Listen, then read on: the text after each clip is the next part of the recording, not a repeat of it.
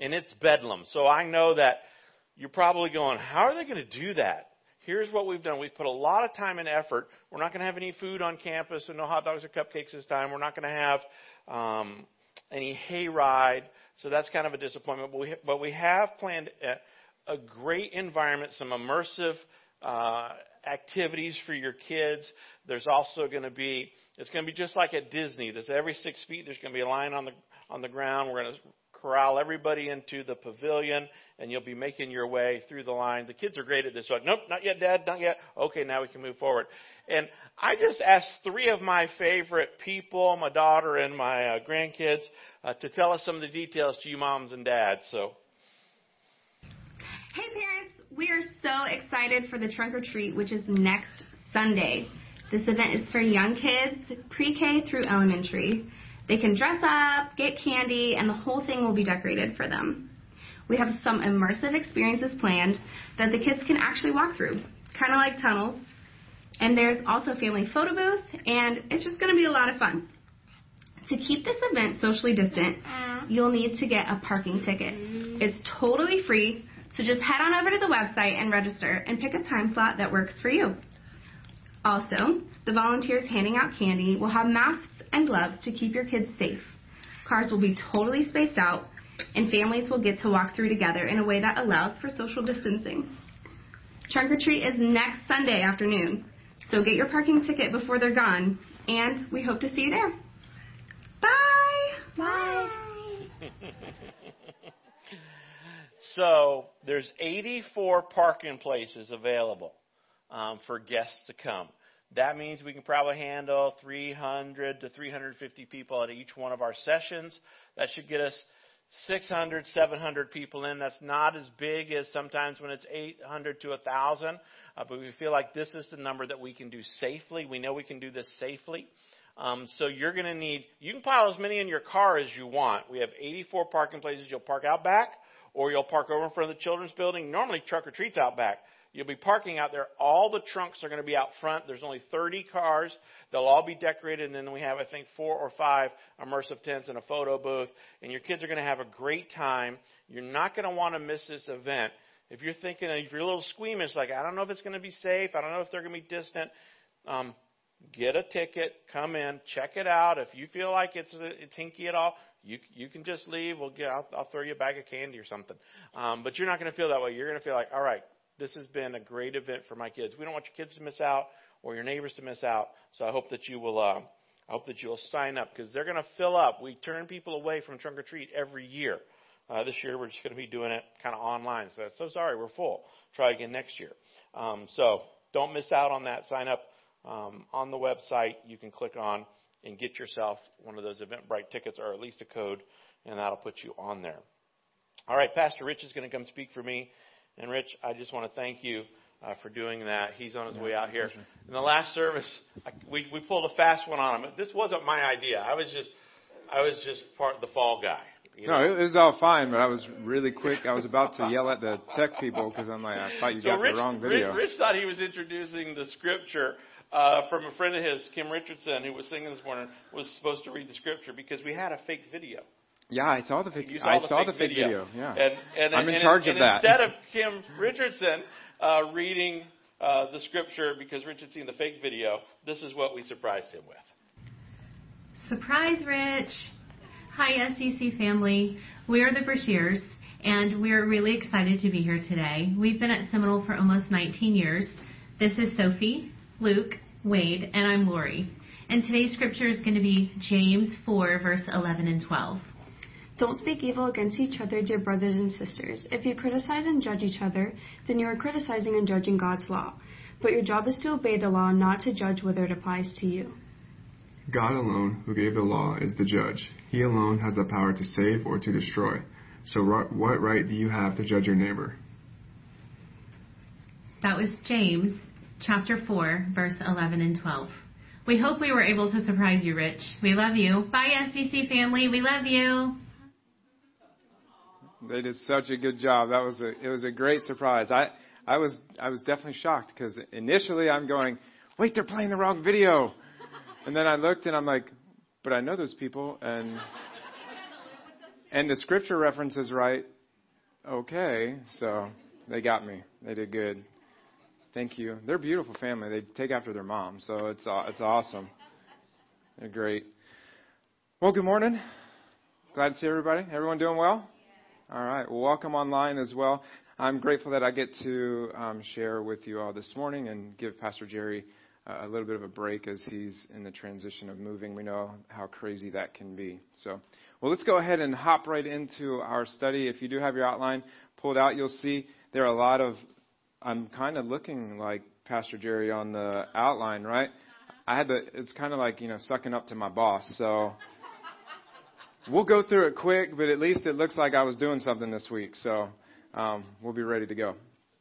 All right, so get your outline, and let's go ahead and get in this. We're going to continue in the study of James on how to improve, really, our relationships, even in the middle of difficult times when we're tired, when we're fatigued, when we're under long-term stress like we've been in 2020, which often brings out the worst in us. We've all seen that. Maybe you've done that. We can become irritable, we can become rude, we can become demanding, and even judgmental of other people. That's why James comes back a second time here to deal with this issue of judgmentalism and not judging others. So we're calling this message this morning, How to Quit Playing God in the Lives of Others. How to quit playing God in the lives of others. So our text, as we saw, I'm going to read it again for emphasis. James chapter 4, 11 and 12 says this, Don't speak evil against each other, dear brothers and sisters. If you criticize and judge each other, then you are criticizing and judging God's law. But your job is to obey the law, not judge whether it applies to you. God alone, who gave the law, is the judge. He alone has the power to save or to destroy. So what right do you have to judge your neighbor? Pretty straightforward passage. What I like about James. He just gets right to the point. This is good stuff. So we're going to take these two verses and look at the implications for us today. So first, really what I'd like to do is answer three important questions. So here's the questions I want to answer as we kind of walk through this. You can kind of see that they're highlighted in your outline there. Number one, why are we so quick to judge other people? Think about that. Why are we so quick to judge other people? And number two, why should I not be judgmental of others? Why shouldn't I judge other people? And then number three, this is the most important one that I want to get to, and we'll get to this, is how can I learn to be less judgmental? I think this is good for all of us. As I was working through this message, it was very much applying to myself as well. So let's go ahead and get in the study of James chapter 4. So why are we so quick to judge other people? Well, I believe we see some reasons here, two reasons why we tend to be judgmental of others. The first one is guilt. You might want to write this down if you're taking notes. We want to excuse our own failures. So there's guilt. The first one is guilt. We want to excuse our own failures. Think about this. Adam, the first man, he was the first man on the earth, but he was also the first man to sin. Right? And he did two things when he sinned. He excused his own sin, and then he accused Eve of making him sin. And actually, he even accused God of well, you gave me the woman. And so he was excusing his own sin, but then he accused Eve, and that's why he sinned. And ever since then, this is what human beings do. We make excuses for our own behavior, and then we accuse other people. We excuse and accuse. We see it all the time. We place the blame somewhere else, and that's exactly what Adam did. So we want to excuse our own failures. Now, we know that doesn't work, but this is where judgmentalism comes in, because first we feel guilty. Look at Romans 2:3 in the NIV. It says this. So when you, a mere human being, pass judgment on them and yet do the same things, do you think that you will escape God's judgment? Now, I like using the Message paraphrase to help bring to life Scripture at times. And this is what the Message says. This same Scripture, it says, you didn't think, did you, that just by pointing your fingers at others that you would distract God from seeing all your misdoings? I love that. I love the way that's brought out. And think about this, especially in this political season that we're in. This isn't always the case, but so often the time we see a leader or a politician or anybody else that's condemning or judging the attitudes and behaviors of other people, a lot of time it's because they're trying to cover up and hide stuff that they don't want judged. So they kind of try to push it and blame and show it on somebody else. It's a diversion. It's really a cover-up. They're trying to take the attention off of their obvious faults and failures, and then they try to place that on somebody else. But we know that doesn't work. It doesn't work for two reasons. First, God doesn't grade on a curve. He doesn't grade on a curve. He doesn't compare us to each other. Why? Because Jesus is the standard of perfection. I'm not. You're not. So he doesn't grade on a curve. He doesn't say, well, you did better than that person. So that's not how God works. Second, anytime that I'm pointing my finger at you, I have 3 fingers pointing back at me. Don't forget that. That's why it doesn't work. So the first reason we do this is because of guilt. The second reason that we're quick to judge, if you want to write this in, it's pride. We want to feel superior to others. We often want to feel superior because it makes me feel better about myself if I can put someone else down, or if I can point out the sin that they have that I don't have. Then I feel better about myself, sort of, I guess. You know, whenever you see, in most cases, you see a person who's always criticizing, they're always judging, they're always trash-talking other people, you can be pretty sure they feel insecure about themselves. Because people who are secure in their identity don't need to talk down or bad about somebody else to make themselves feel better or to build themselves up, because they already feel secure about who they are. So guilt comes and causes us to judge others, and pride causes us to judge other people. I would say the worst form of pride is spiritual pride or religious pride. The Bible calls it the sin of self-righteousness. You see, Christ-like faith is going to make me more humble. It's going to make me more gentle, or at least it should, where self-righteous faith makes me more arrogant. It makes me more stubborn. It makes me more critical. It makes me more judgmental. You probably know people like that. And chances are you've probably done that yourself to other people, or that's happened. You know, in the book of Job, I pointed out last time I spoke, talked a lot about Job. This is interesting. So Job in the Old Testament, he was going through a lot, and he had some friends who were judging Job's situation incorrectly. And Job basically calls them out when they're judging this situation. Job 19:5, he says, "You're trying to make yourselves look better than me by using my disgrace, using the problems in my life as an argument against me."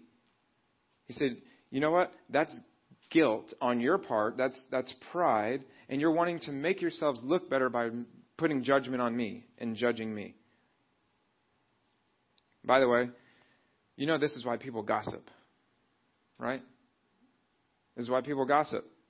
Because they think it makes them feel like they're better to gossip about you or about them or about whoever. And you know that God does condemn gossip in the Bible, and God doesn't like gossip. We shouldn't be gossipers because gossipers are prideful.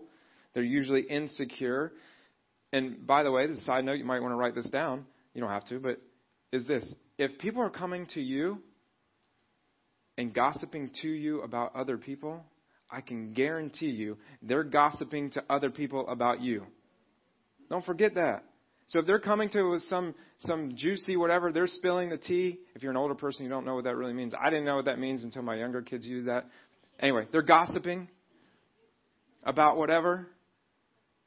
And they're telling you some gossip. I can guarantee you they're gossiping about you to somebody else. So let's not even entertain it. Let's not even listen to it.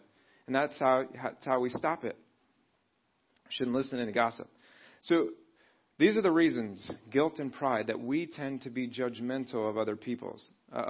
So Here's a second question. Why should I not judge others? This seems like it could be obvious, but why should I not judge others? Well, James in chapter 4 points out 3 reasons in these verses, and he says this first, if you want to write this in. Judging others is unloving. Judging others is unloving. I mean, think about that. It's hard to love somebody and judge somebody at the same time, the same breath, the same thought. Judging is the opposite of Jesus' great commandment, which James calls the royal law. The great commandment is the royal law. It's love God and love your neighbor as yourself. Well, if I'm busy loving my neighbor as I want to be loved, it doesn't really leave much room for judgment. You can't act loving towards somebody while you're judging them at the same time. Remember a couple of weeks ago we covered James chapter 2 verse 8, and it says this: if you really keep the royal law found in Scripture, love your neighbor as yourself, you are doing right. He's saying you're doing the right thing. It's always right to love your neighbor as yourself, because I want to love myself, right? You know, so if I'm going to love you like I want to be loved, well, then it's usually going to be good, because I don't want to make judgments about myself. So I'm not going to make judgments on you. But then we see in a couple chapters later, in chapter 4, he adds these words, James 4:11, which is our scripture. He says, if you criticize and judge each other, then you are criticizing and judging God's law. What law? The royal law. Love your neighbor as yourself. He says you're breaking the great commandment, this commandment, every single time you judge other people. We're not loving other people. We're not loving our neighbor. Now, some people think that they have the gift of criticism. Maybe you know somebody like that. You realize that's not a gift, right? Criticism is not a gift. Even if you think it is, it's not. That's probably a gift that you should bury and get rid of, because criticism is not a gift, because it's really unloving and it's judging and it's unloving. All right. So then the second thing that James says is that judging others is God's job, not mine. Judging others is God's job, not my job. He points this out in the next verse, in verse 12. And here's what he says. God alone, who gave the law, is the judge.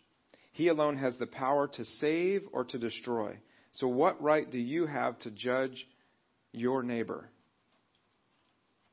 Now, even if you're not taking notes, even if you're watching online and you're not taking notes, or you're in here and you're not taking notes, you could write this down if you would like.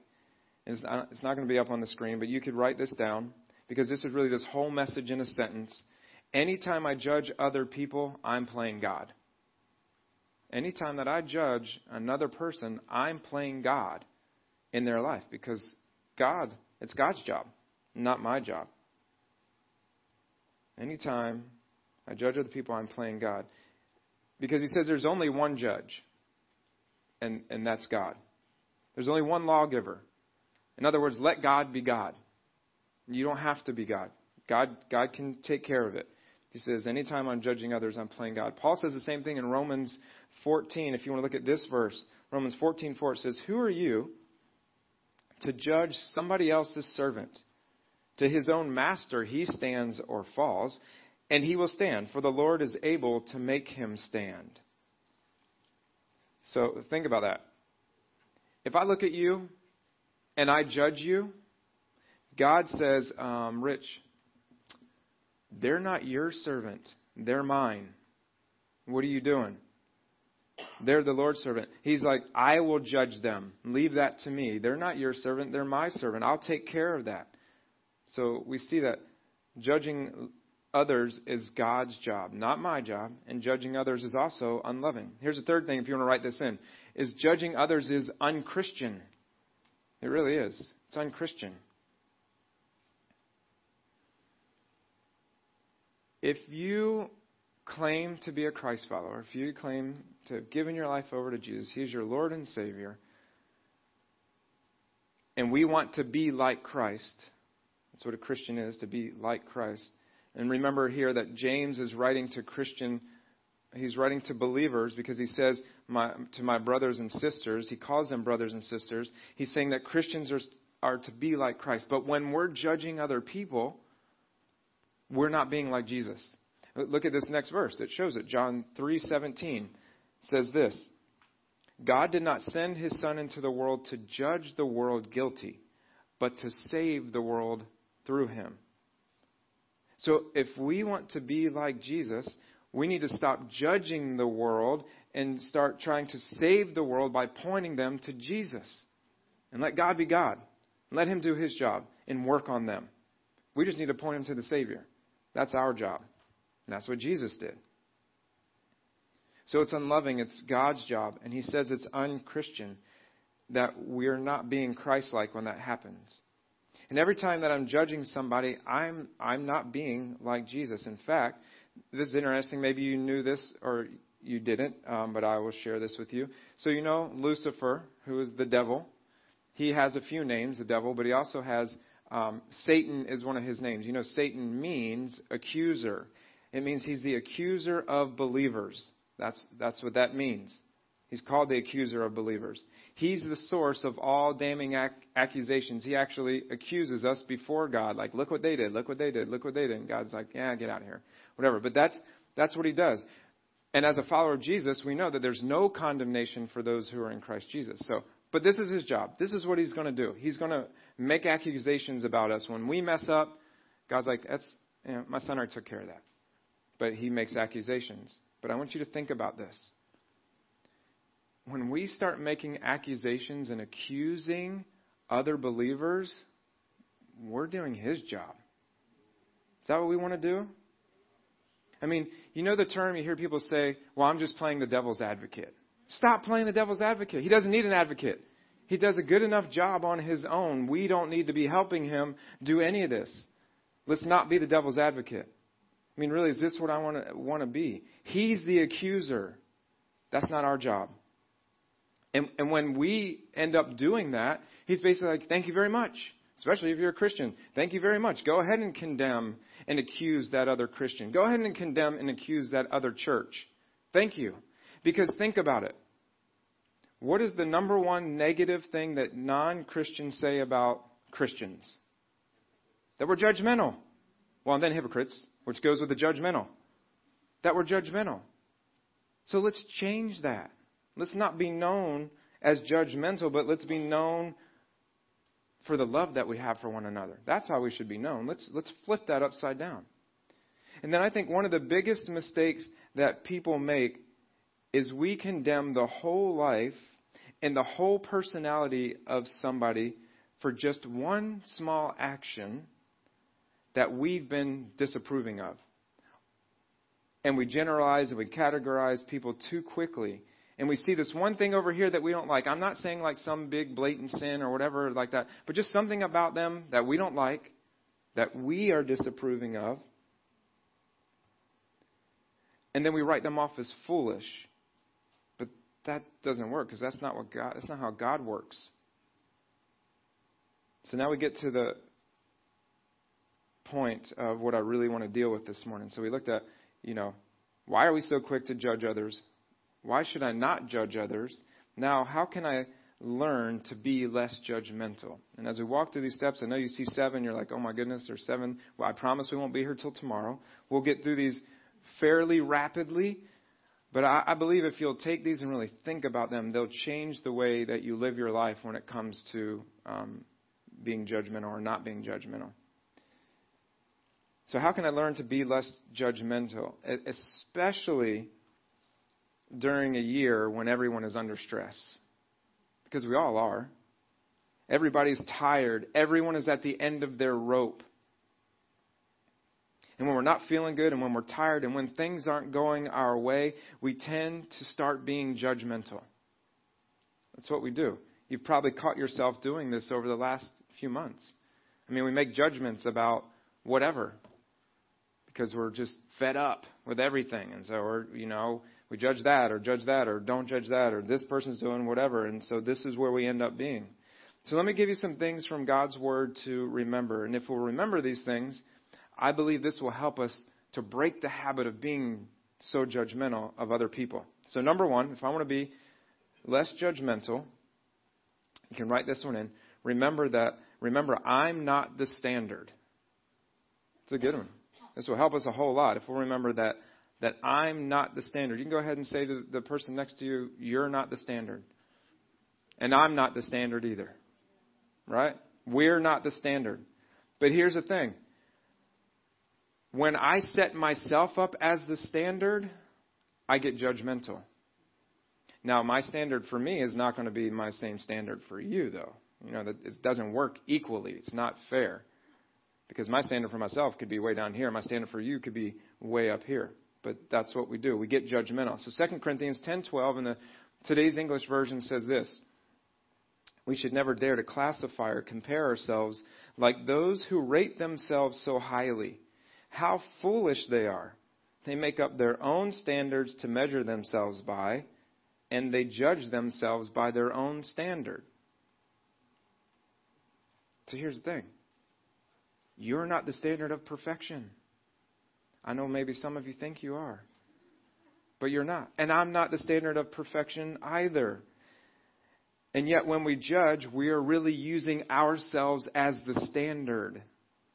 Remember, I'm not the standard. That's the first one. Number 2, when you get ready to judge somebody, remember this. I don't know the whole story. You don't know the whole story. I don't know the whole story. I mean, think about it. How often you go to a store, or you go wherever, and somebody is like rude or, whatever in the line, or you walk by them and maybe you accidentally like bump their cart with your cart and they're rude and they fly off the handle or they do whatever. And all of a sudden, instantly we make judgments. But we don't know the whole story. We don't know what happened to them that day. We have no idea what they're going through that day. I don't know the hurts. And this is just even in regular life, just when we have interactions with people. I don't know the hurts. I don't know the crisis. I don't know the limitations of what's going on. I don't have all the background of what's going on in this person's life. I'm just seeing a behavior for whatever that is. And here's the thing.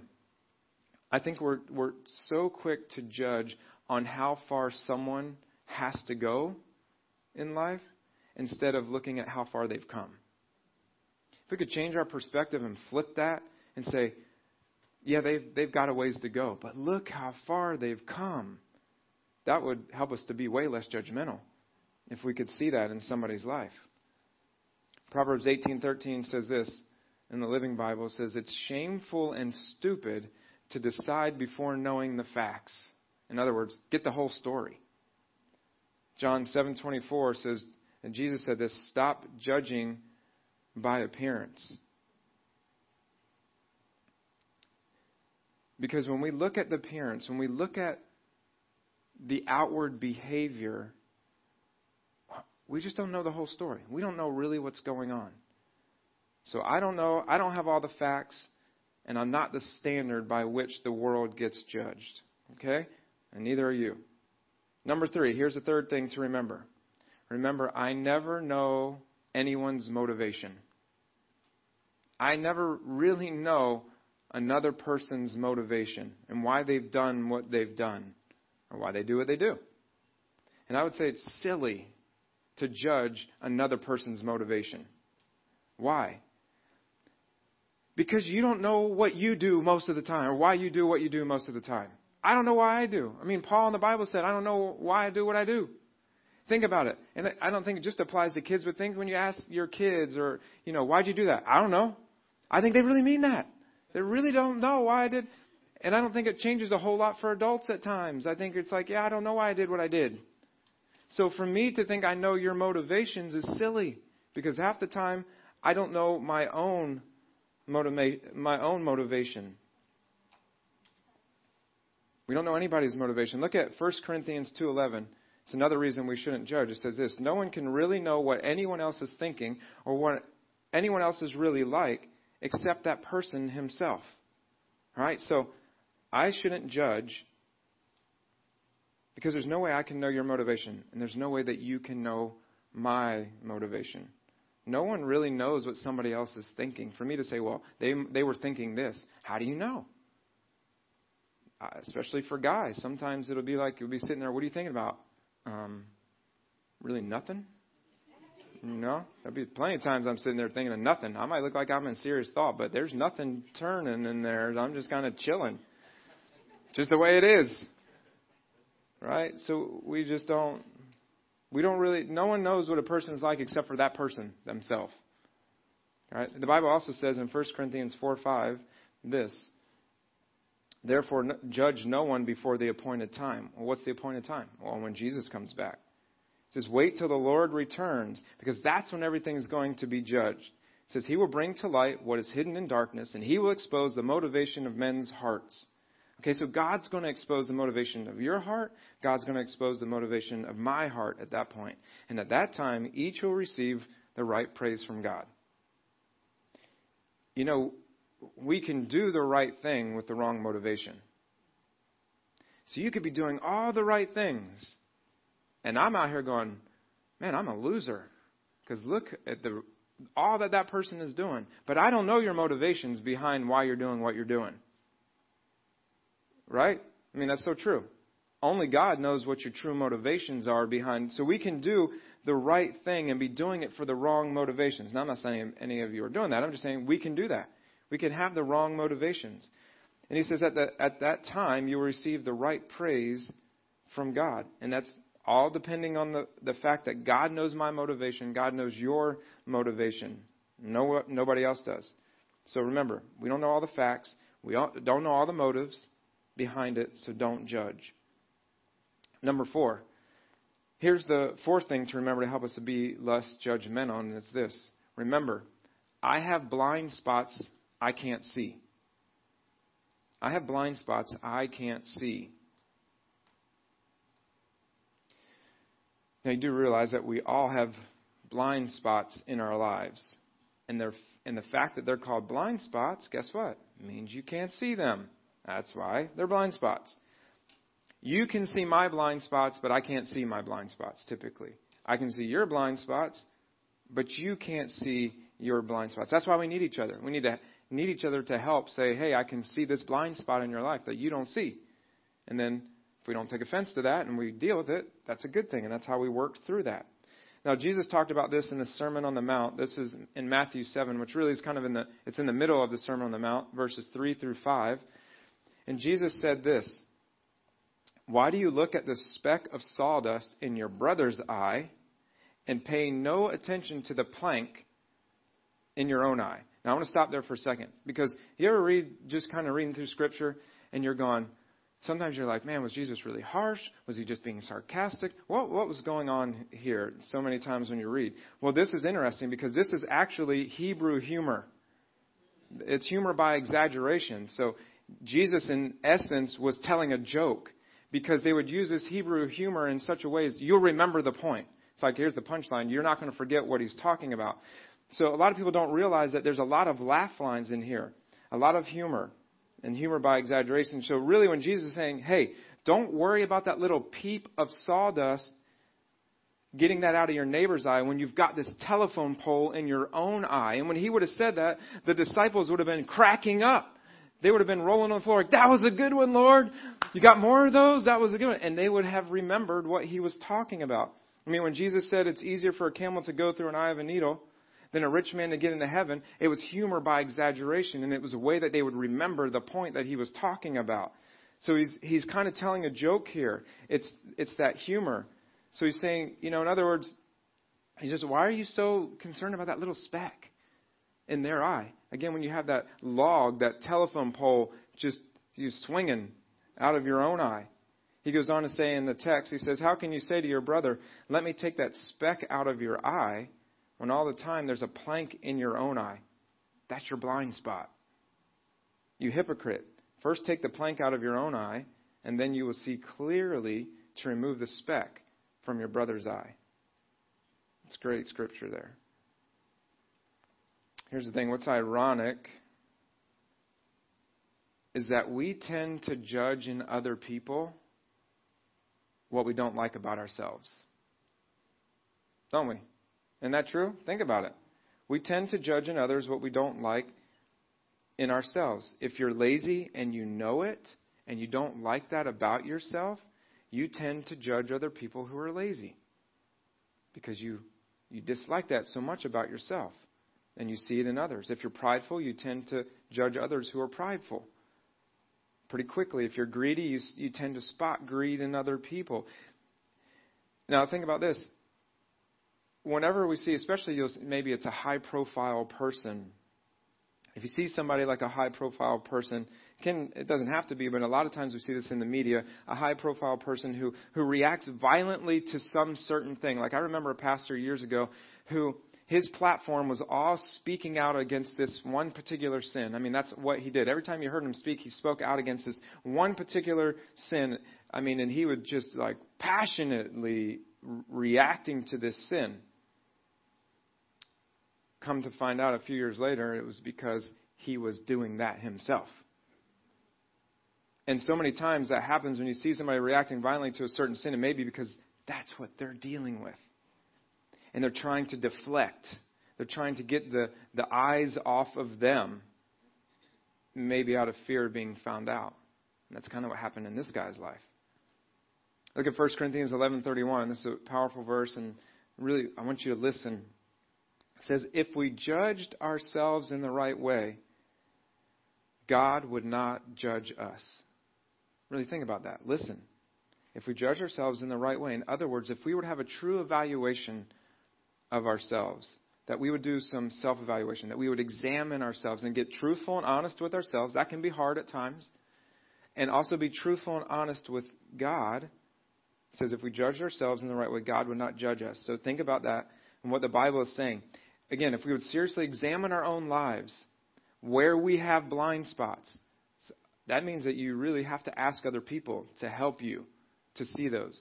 And most of our reaction is defensiveness. But if we'd really be open to examining ourselves and seeing our own faults and our own failures and our own weaknesses, God says, well, I wouldn't have to judge you then. Why? Because I'm already working on it. And God would know that I'm already working on that in my life. And He's going to help us work through it. There's no judgment in that because we're working on that in our own life, working on our own blind spots. Okay, let me give you a couple more so we can just keep moving along here. A couple more things to remember to be less judgmental. Number 5 is this. The Bible says to remember to listen first. Remember to listen first. You know, it's hard to be judgmental if we are really trying to listen compassionately and honestly, sincerely, and fairly to other people. I mean, how many times have we, in this series, we've quoted James chapter 1 so many times, let everyone be quick to listen, slow to speak, slow to become angry. So we need to listen first before we judge. We need to listen. One time, the Pharisees were a religious group. The Pharisees were trying to basically judge Jesus without letting Him say His part or say anything or say His piece, hearing His side of the story. So Nicodemus, who was also a Pharisee, this is Nicodemus who met with Jesus at night because he was afraid of the Pharisees finding out that he was meeting with Jesus. So he spoke up in defense kind of Jesus in John 7:51. He says to the Pharisees, he's basically, when they were trying to judge it, he judged Jesus without letting Him say anything. He says, according to our law, we cannot condemn people before hearing them and finding out what they have done. So we need to listen. So let me ask you this, and me as a parent, I think about this, how many times I've blown this. How many times have you judged your child, your son or your daughter, without listening to their story first, without hearing their side of the story? I know that I've been guilty of that. Not letting them say their piece. And I can tell you as a parent, if you do that enough times, your kid's just not going to tell you anything because you never really listen and hear them out. So especially for young people, we need to hear them out. We need to listen to their side of the story first. Even if it's messed up or whatever, we need to hear their side of the story. But how many times have we judged anybody and not listened to their side of the story? We cannot judge people before listening to them or hearing what they've done. So before we go judging someone in our family, if you have a business, before judging somebody in your business, in our church, if you're in a life group, in your life group, we need to talk to them. We need to listen. We need to get their side of the story and find out why. Why? And hear them out. and let them explain themselves. And if we don't do that, then we are committing the sin of judgmentalism. Which leads me to the sixth thing that I need to remember, number 6. It's this. Remember, I'll be judged by the standard that I use. Yeah, I don't like this one so much. I don't like, working in all of this, but really this, remember, I'm going to be judged by the standard that I use. That's a good reason, though, not to be judgmental. I'm going to be judged by the standard that I use. Jesus said this clearly in Matthew 7, 1 and 2. He says this, do not judge others, or you too will be judged. For in the same way, so look at this, for in the same way that you judge others, you will be judged. So think about how I've judged other people. I would be judged in the same way. And then, with the same measure you use to judge other people, it will be measured back to you. That's pretty sobering to think about. When I go back and I try to replay the tape, it's like, how did I treat that person? How did I judge that person? That measurement's going to be brought right back to me for doing the same thing. Paul says the same thing in Romans chapter 14, verses 10, 12, and 13. He says, you have no right to criticize your brother or look down on him. Remember, each of us will stand personally before the judgment seat of God. Yes, each of us will have to give an account of himself to God, so don't criticize each other anymore. Wow, listen to that. Okay, so he says, one day there will be a judgment day, a judgment seat. Now, I want to give an explanation of this so there's no confusion.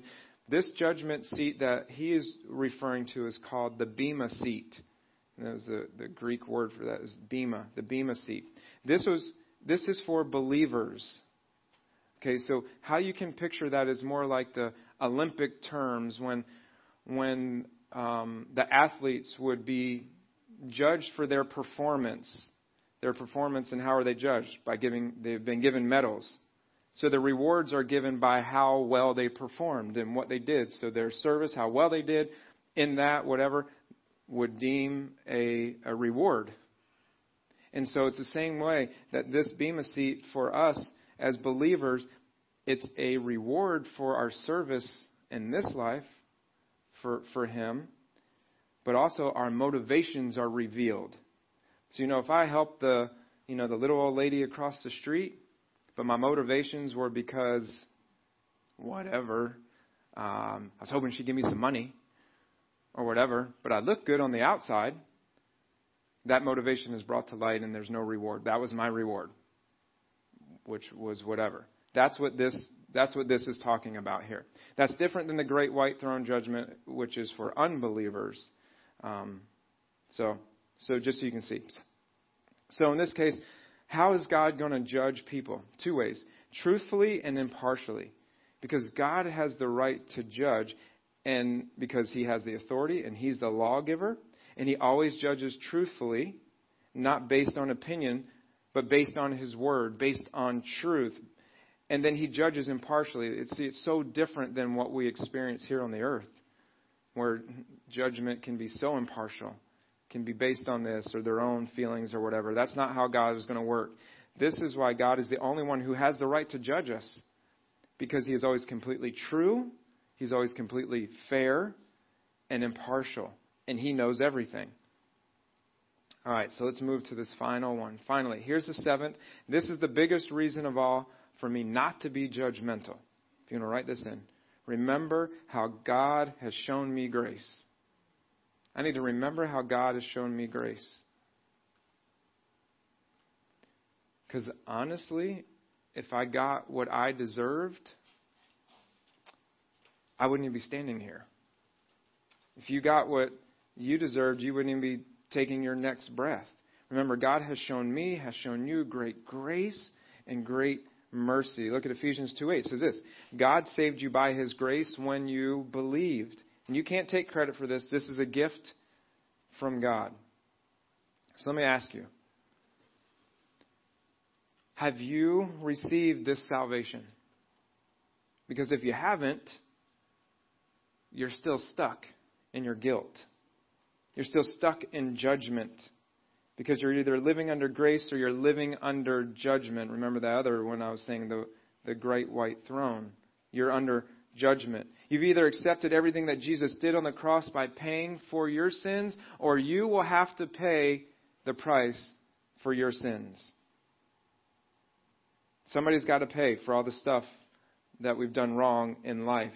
You can either pay, or you can accept God's grace and mercy and pass from death to life without judgment. And really it means that you get off scot-free. And you may think, well, that doesn't seem fair. Well, it's not fair. Grace is not fair at all. If God gave us exactly what we deserve, well, we'd be in big trouble.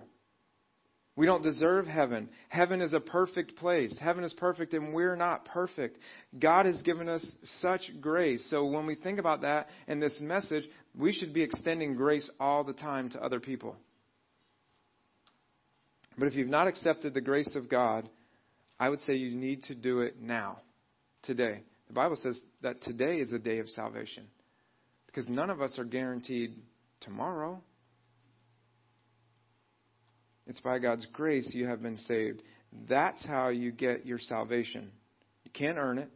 None of us can. It's a gift of God.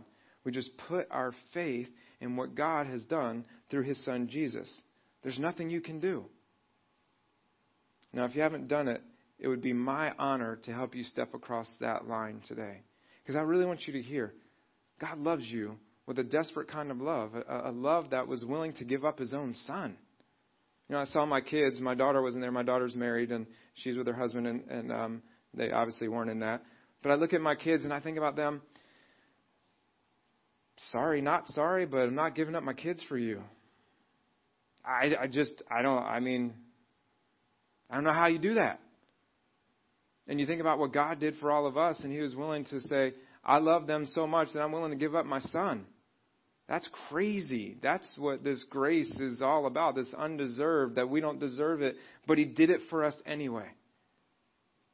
Don't forget that, how awesome this grace is. Again, it'd be my honor to help you step across that line if you haven't done that. You don't need to go through life under condemnation.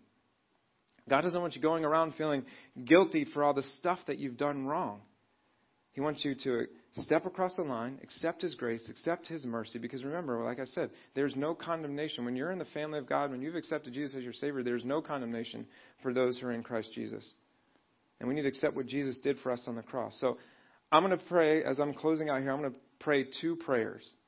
First, I want to pray a prayer for those who have never invited Christ into your life to be your Savior, to be the Lord of your life, to forgive you, and start living under grace rather than condemnation and judgment. And then I want to pray for the rest of us who have already made that decision to ask God to help us maybe to be a little less judgmental, maybe a lot less judgmental, and more gracious in other people's lives. Because I believe when we fully understand grace, we'll want to be gracious to others. When we really understand how much slack God has cut us, we'll want to cut slack and give it to other people. So if you're watching online and in the room here, if we just go ahead and bow our heads, and if you would take a few moments just to pray with me, we'll close out the service with this prayer. But I think this is so important. So first, as we're praying here, I just want to say, Father, thank you for the opportunity to even speak this morning.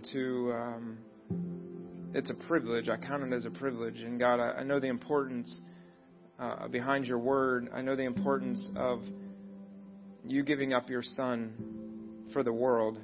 That's not anything to take lightly. So I just want to say, if you've never invited Jesus into your life, just say something like this. Say, Dear God, I know I've done a lot of wrong things in my life, things that I'm ashamed of. I'm just so sorry. Things that I deserve to be judged for. And just say you admit it. Just say you admit it. You admit that you've sinned. And I want to turn away from those sins. And I know I can't pay for them, but thank you, Jesus, for paying for my sins on the cross. I don't understand it all, but I understand that you have a free gift of your grace and your mercy. And that's the only way that I can be saved and go to heaven and be delivered from the judgment.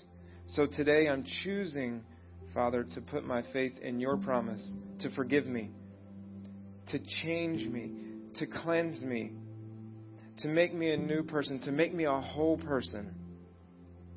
I don't have to live under guilt anymore. I know I could never earn this or work for it.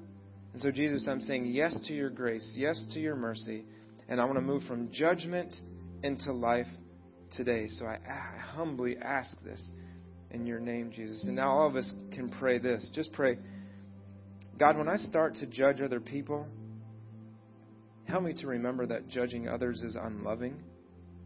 Help me to remember it's your job, not my job. Help me to remember these 7 things that I might be more like you. Help me to remember that I'm not the standard, you are. Help me to remember that I don't know the whole story. I never know all the facts. Help me to be just a little bit more humble. Lord, help me to remember that I don't know people's motivations. And when I start to judge their motivation, help me to remember that I don't even know my own motivation half the time. Help me to remember that I have blind spots that I can't see.